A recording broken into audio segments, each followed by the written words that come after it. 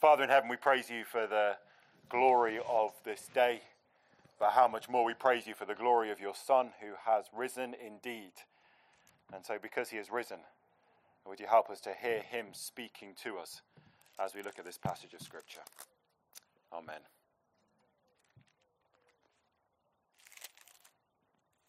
What is it that is going on in the world? What's going on? Now you look at the world and it's chaotic, isn't it? There's a pandemic, there's unrest, there's climate issues, there's population issues, there's political issues, there's economic issues. There are just issues everywhere. And when you try to make sense of the world, it doesn't make sense, does it? There isn't any rhyme or any reason. There's no big picture. And without a big picture, without a centre of gravity, us as individuals have to ask, how do we know what to do? What's our job description? It's a bit of a knobbly question, I think. I wonder if people are even asking questions like that. What are we here for? Or whether we just get rushed into chasing pots of gold at the end of the rainbow. And I think we do want to be part of something bigger than ourselves, but it just so quickly shrinks down into something so small. And we chase what we think is happiness, but it's not tethered to anything. It can't be held. So maybe we just stop asking, is there any purpose in all of this? What is going on in the world? Better question, of course, is what is God doing in the world? What is God doing in the world? And my sons love to play with Lego, and so we have a lot of Lego in our house. We have Lego everywhere. Every nook and cranny is full of Lego pieces. And so to help out with that, a few weeks ago, we bought a huge kind of plastic tub which can fit all of the Lego in. So when it comes to tidy up time, you throw all the Lego into the tub, into this big box, and they just sit there, all this Lego jumbled up together. They're not connected.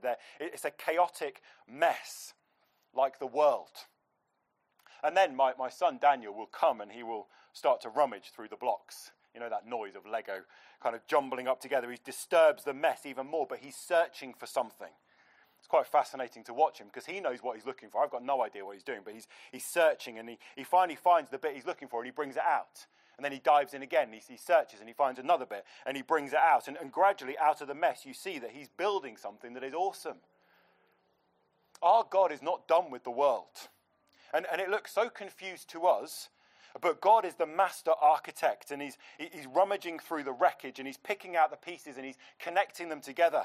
And when he rummages, it feels like things maybe get messed up even more as the pieces get more deeply disturbed. But he finds the piece that he's looking for, the bit he has in mind, and he draws it out, and he adds it to the master project, and he's building, and he's building, and he's building, and out of the muddle, he's building something beautiful. And if that's the case, wouldn't you want to be part of it?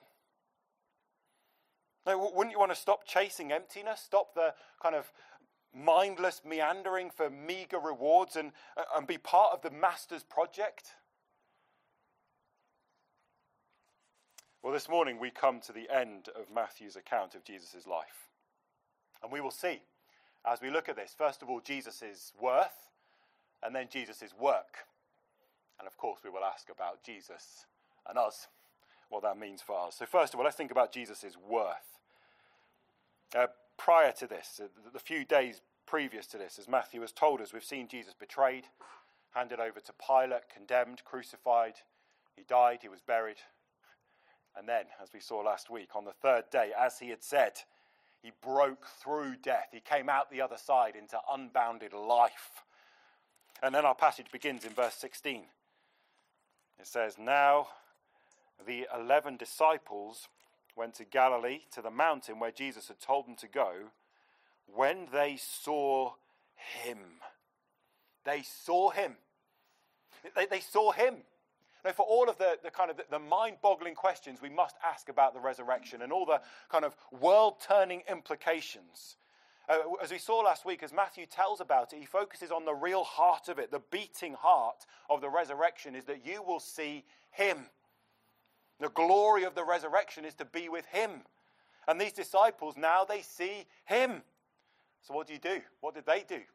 They saw him and they worshipped. Jesus said, "All authority in heaven and on earth has been given to me.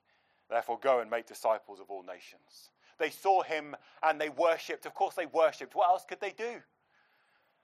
Here was the one who they loved him so much, and he meant so much to them, and he was taken from them. And now, hope beyond all hope, he's exploded out of the gates of death. He's alive. There he is. They worshipped him. Of course they did. Right at the beginning of Matthew's account, he flags up that this is where it's going to end.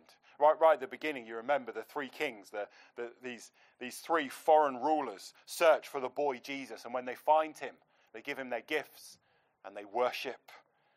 But even then, as a boy, he was drawing the worship of nations. And how much more now that he's completed his mission, he's completed his saving work that he came into the world to do. Given his life as a ransom for many, been nailed to the cross, where in that darkness he absorbed in his holy body all of the anger of God against the sin of his people.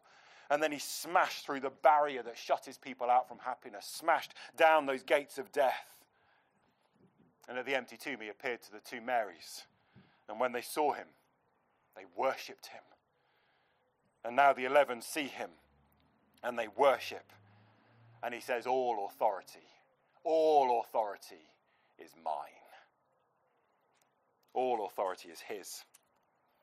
Now, to get the real weight of that, we need to go back to that passage that Paul read at the beginning of our service, the prophet Daniel. And he had this dream vision. You can read about it in Daniel 7. It's a terrifying dream that Daniel has. He sees these kind of grotesque monsters emerging out of the sea. They frighten him. They're lurching and they're leering, and they're the chaotic powers of destruction. Daniel asks for an explanation of what it means, and he's told that these monsters represent successive kingdoms on earth. These great superpowers that will dominate history and will rise one after another to consume and destroy each other. And then in Daniel's vision, he sees into heaven. In his vision, he sees the throne of thrones. He sees the Ancient of Days ruling over all, a river of fire. He sees 10,000 upon 10,000 angels around the throne, and he sees it's time for judgment. The books are opened. It's time for things to be brought to account. And as he watches this heavenly scene, he sees there is this figure approaching. This figure coming on the clouds. He says it's like a son of man. And he sees this figure enter into heaven. This figure approaching the Ancient of Days, led right into that burning beauty of pure holiness. And Daniel records that this Son of Man, he was given authority, glory, and sovereign power. All nations and peoples of every language worshipped him. His dominion is an everlasting dominion that will not pass away, and his kingdom is one that will never be destroyed.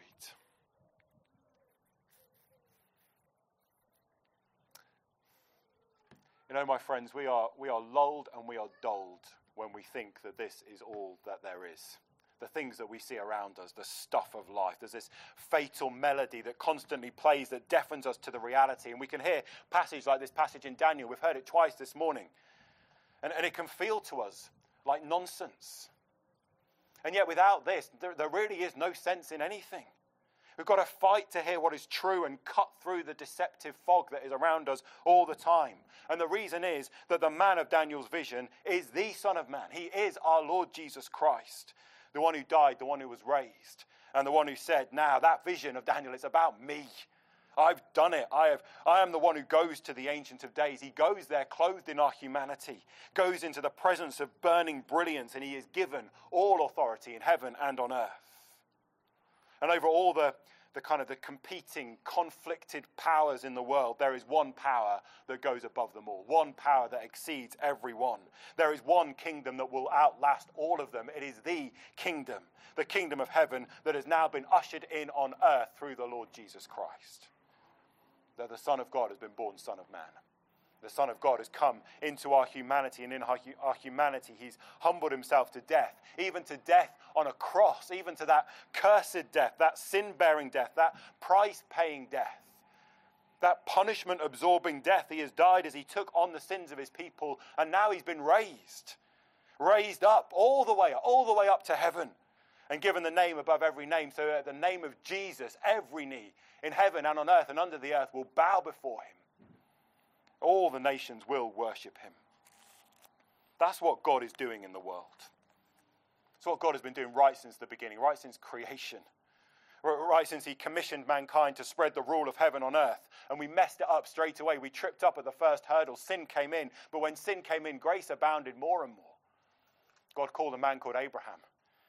And he said to Abraham, your descendant, through your descendant, all the nations will be blessed. Your descendant, the Son of Man, will be the one who receives all authority, so that all nations will be blessed as they worship him. And Jesus Christ is that descendant. What God is doing in the world is building the kingdom of heaven, the kingdom of King Jesus, gathering from all nations, from all languages, gathering and bringing together and cleansing them and forgiving them and renewing them and making them into citizens of heaven. God at the moment is rummaging through the wreckage. He's been doing it since Jesus' resurrection, picking out his people and putting them together and connecting them into the eternal kingdom that will never be destroyed. So when the disciples saw him, when they saw the risen Jesus, they worshipped him. Of course they did. What do you reckon? Are you in on this? Do you want a bit of it? Did you notice the but in verse 17? It says, when they saw him, they worshipped him, but some doubted. What do you make of that? What do you make of it? Well, Jesus and his work. Let's think about Jesus and his work. Some people are kind of big picture, visionary type people, aren't they? They kind of say, we're going to build this great mansion. It's going to have 50 rooms and it's going to have a helipad and a diving board from the top floor into a swimming pool below, and there'll be an underground cinema and it'll be great. And the next person isn't like that. They're a bit more detailing and they say, yeah, great, but how? How do you do it? What materials do we use? What's the building plan? We need to get an architect in. We need to do some plans and make it happen. It's a great, wonderful vision, the building of the kingdom of heaven on earth. But how does it happen? How does it come and how does it grow? This great, all nations, transnational group of disciples growing and increasing. How does it work? Well, Jesus has already told us back in Matthew 16. In Matthew 16, he said, I will build my church, and the gates of Hades will not overcome it. Church means those who are gathered to Jesus. Jesus will build his church. He will gather his people into his heavenly kingdom, and nothing can stop it. It's Jesus' work. Jesus, now risen from the dead, now from the throne of power, it is his work. And we see it here in our passage. Jesus says, all authority in heaven and on earth has been given to me. Therefore, go and make disciples of all nations. Now, let's not mishear what Jesus is saying, because it could sound like Jesus is the kind of boss who sits in his office with his feet up and he says, go on, go away and get on with the work. I'm pretty embarrassed about my hands. I'm not really, I'm just making a point. And I've got really, really smooth skin, like horrible kind of office hands. And whenever I do anything manual, like screwing a screw, I tear the skin, I get blisters so easily. It's pathetic, terrible. My hands aren't work hardened. Not like Ben's hands, they're probably pretty rough. Jesus' hands aren't like my hands. When Jesus says, I will build my church, he's not saying I'm going to contract out the labor to someone else. He will get his hands dirty. So when he says to his disciples, go and make disciples, he quickly adds, and surely I am with you to the very end of the age. Jesus is carrying out his church-building, kingdom-coming work. Jesus does it in and through his disciples. He doesn't send them from him. He sends them with him. He's with them. He's the one doing the work. It's his work. Christ Jesus is building his church. Christ Jesus is calling all the nations into his kingdom through his disciples. The disciple making, that is the inbreaking of heaven's everlasting reign on earth. Disciple making. He says to disciples, go and make disciples. It's probably worth us asking for a moment, what are disciples? Seeing as that seems quite key to this. There are lots of ways we can describe believers, aren't there? Believers is one of them. Christians, those who have faith. We've all probably got our own kind of preferred way of describing it. I don't know how often we use the word disciple. Sounds a bit strange maybe for us. If someone says, why do you live how you live? Why do you go to church? Why do you read the Bible? Would you say, well, because I'm a disciple of Jesus Christ? I don't know if that's quite the language we might use. Maybe we do. But it's a good question, isn't it?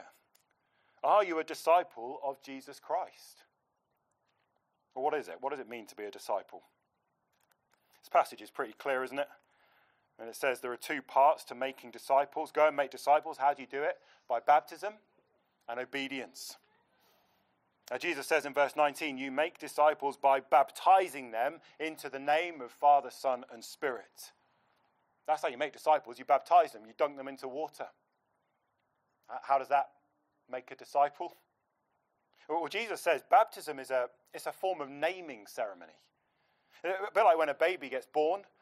You go to the registry office and you register the birth. You formally record the name of the child. The child's already been born, but that child isn't officially recognized as a citizen of the nation until its name is recorded, until it's named. And baptism is like that. And Jesus is saying that disciples cannot be hidden. He says you're to go and you're to baptize disciples. You're to make disciples by baptizing them. So when someone comes to new life, you're to officially recognize them by naming them in baptism. Now, this is on the basis of Jesus' authority. He has all authority. And on that basis, he authorizes his disciples to go and baptize others. You can't baptize yourself. That's quite clear, isn't it? What's being told here is that when someone hears about Jesus and they repent of their sin and they trust their life to Christ, other disciples are to see that and say, let's have a naming ceremony.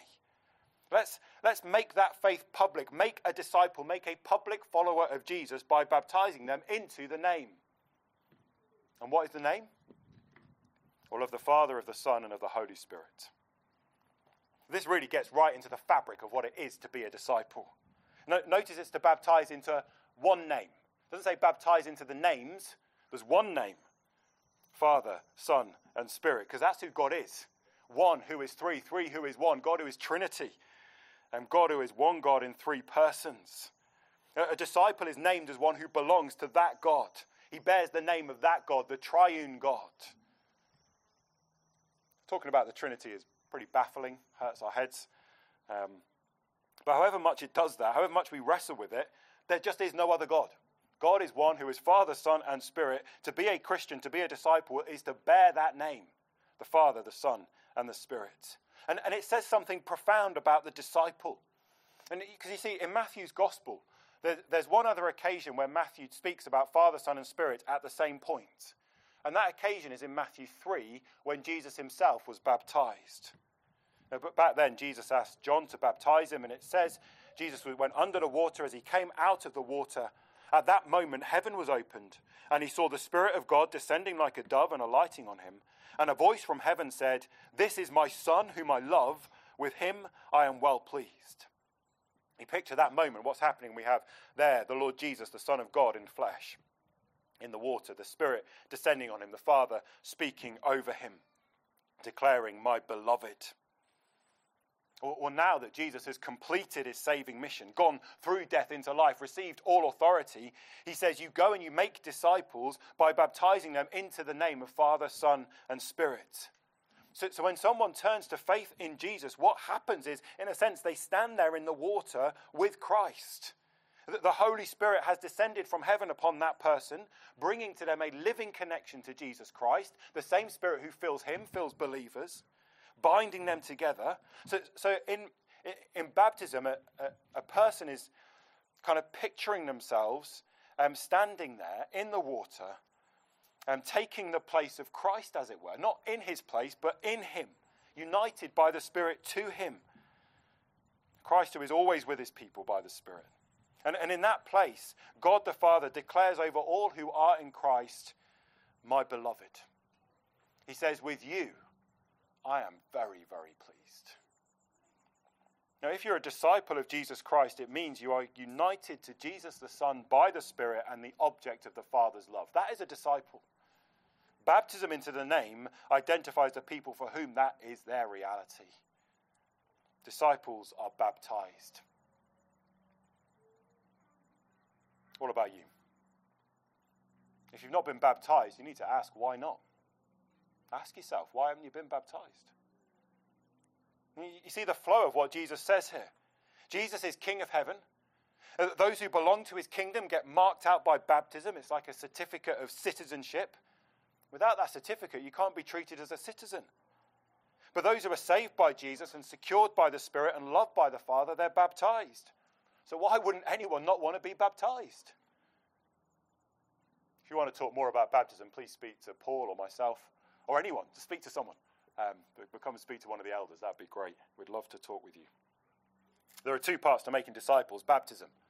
Jesus makes disciples as he goes with his disciples to tell about him, call people to repentance and faith, and when it happens, to identify them through baptism. Baptism is the first step. And secondly, obedience.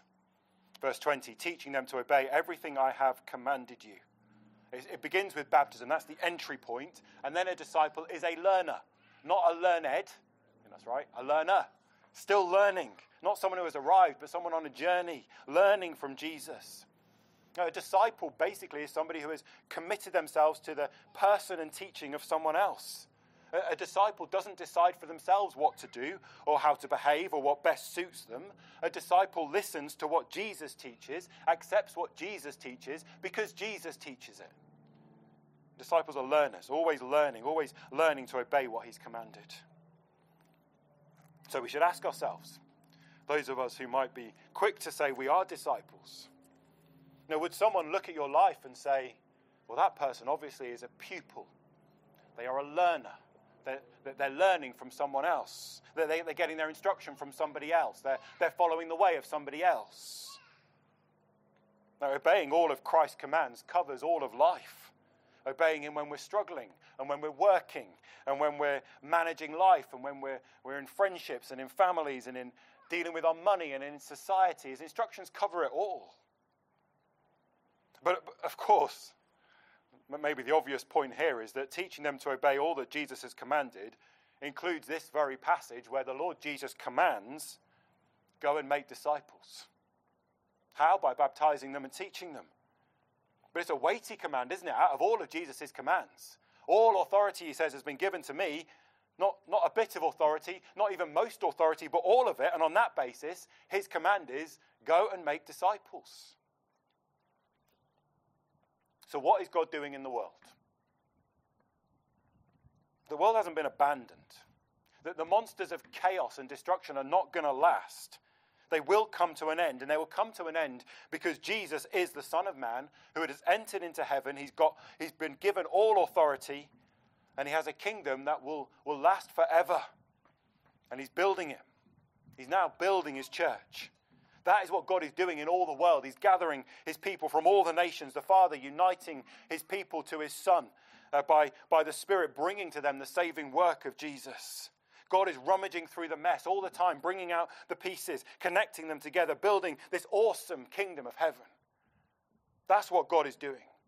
And Jesus says, I'm doing this by sending you. My disciples, I'm sending my disciples to go and make disciples. That is your purpose in the world. So if you are a disciple, by definition, that is your purpose. What do you reckon? Are you in on this?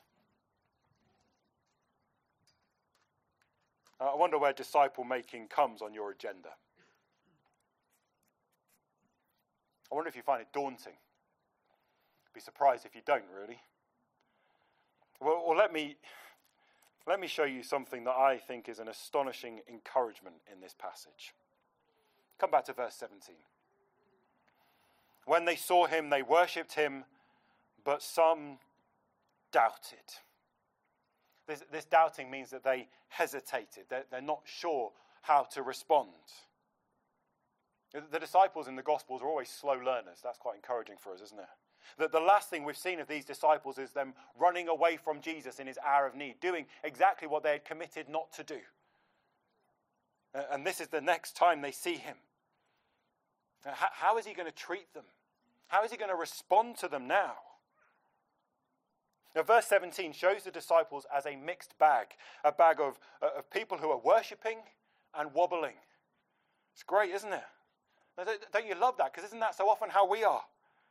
And you have to wonder whether verse 18 isn't directly responding to those who are feeling very wobbly. But Jesus doesn't say to them, you're no good. I only want to send the best of the best, and if you're wobbling, you can just wobble off. He doesn't say that, does he? Jesus says, I've got the power. And these disciples, when they're feeling unsteady and confused and hesitant and doubting, Jesus says, fine, because all the authority is mine. And the astonishing bit is Jesus then says, go and make disciples. Talking to those who worship and wobble. Jesus is building his church by sending out weak and hesitant people. Because it's his work. And he promises, surely I am with you always to the very end of the age. This is Jesus' work, and he is in it until it's done. The success of this mission is not based on the resources of the disciples. There's only 11 of them here. Just 11. The whole church grew from there. And they're a mixture of worshippers and wobblers. Success isn't based on their abilities. It's not based on their resources. Success is guaranteed, though, because it's Jesus' work. And he's promised that he will stick with it until it's done. His kingdom is the only one that will last until the end of the age and beyond. That's an astonishing encouragement, isn't it? He sends out worshippers and wobblers. But let's not miss the challenge of that too. Now, Jesus still says to the hesitant disciple, go and make disciples. He say, don't go in your own strength. Don't think you need to have all the answers before you go. Don't think you have to be like somebody else. Don't think it depends on you. Because Jesus has the power. It's his work.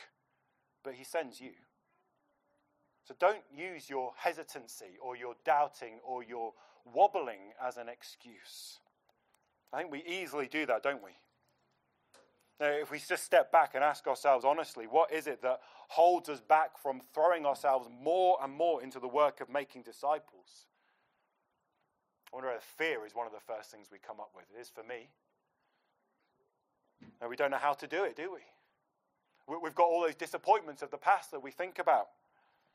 We think there aren't any opportunities. We begin to pile up our excuses. What is it that holds you back? Whatever it is, don't excuse yourself. Maybe we can think we don't need to get in on this. We can think maybe that we're not able to get in on it. But Jesus commands both the worshippers and the wobblers. Because this is what God is doing in the world. The question is, are you with him?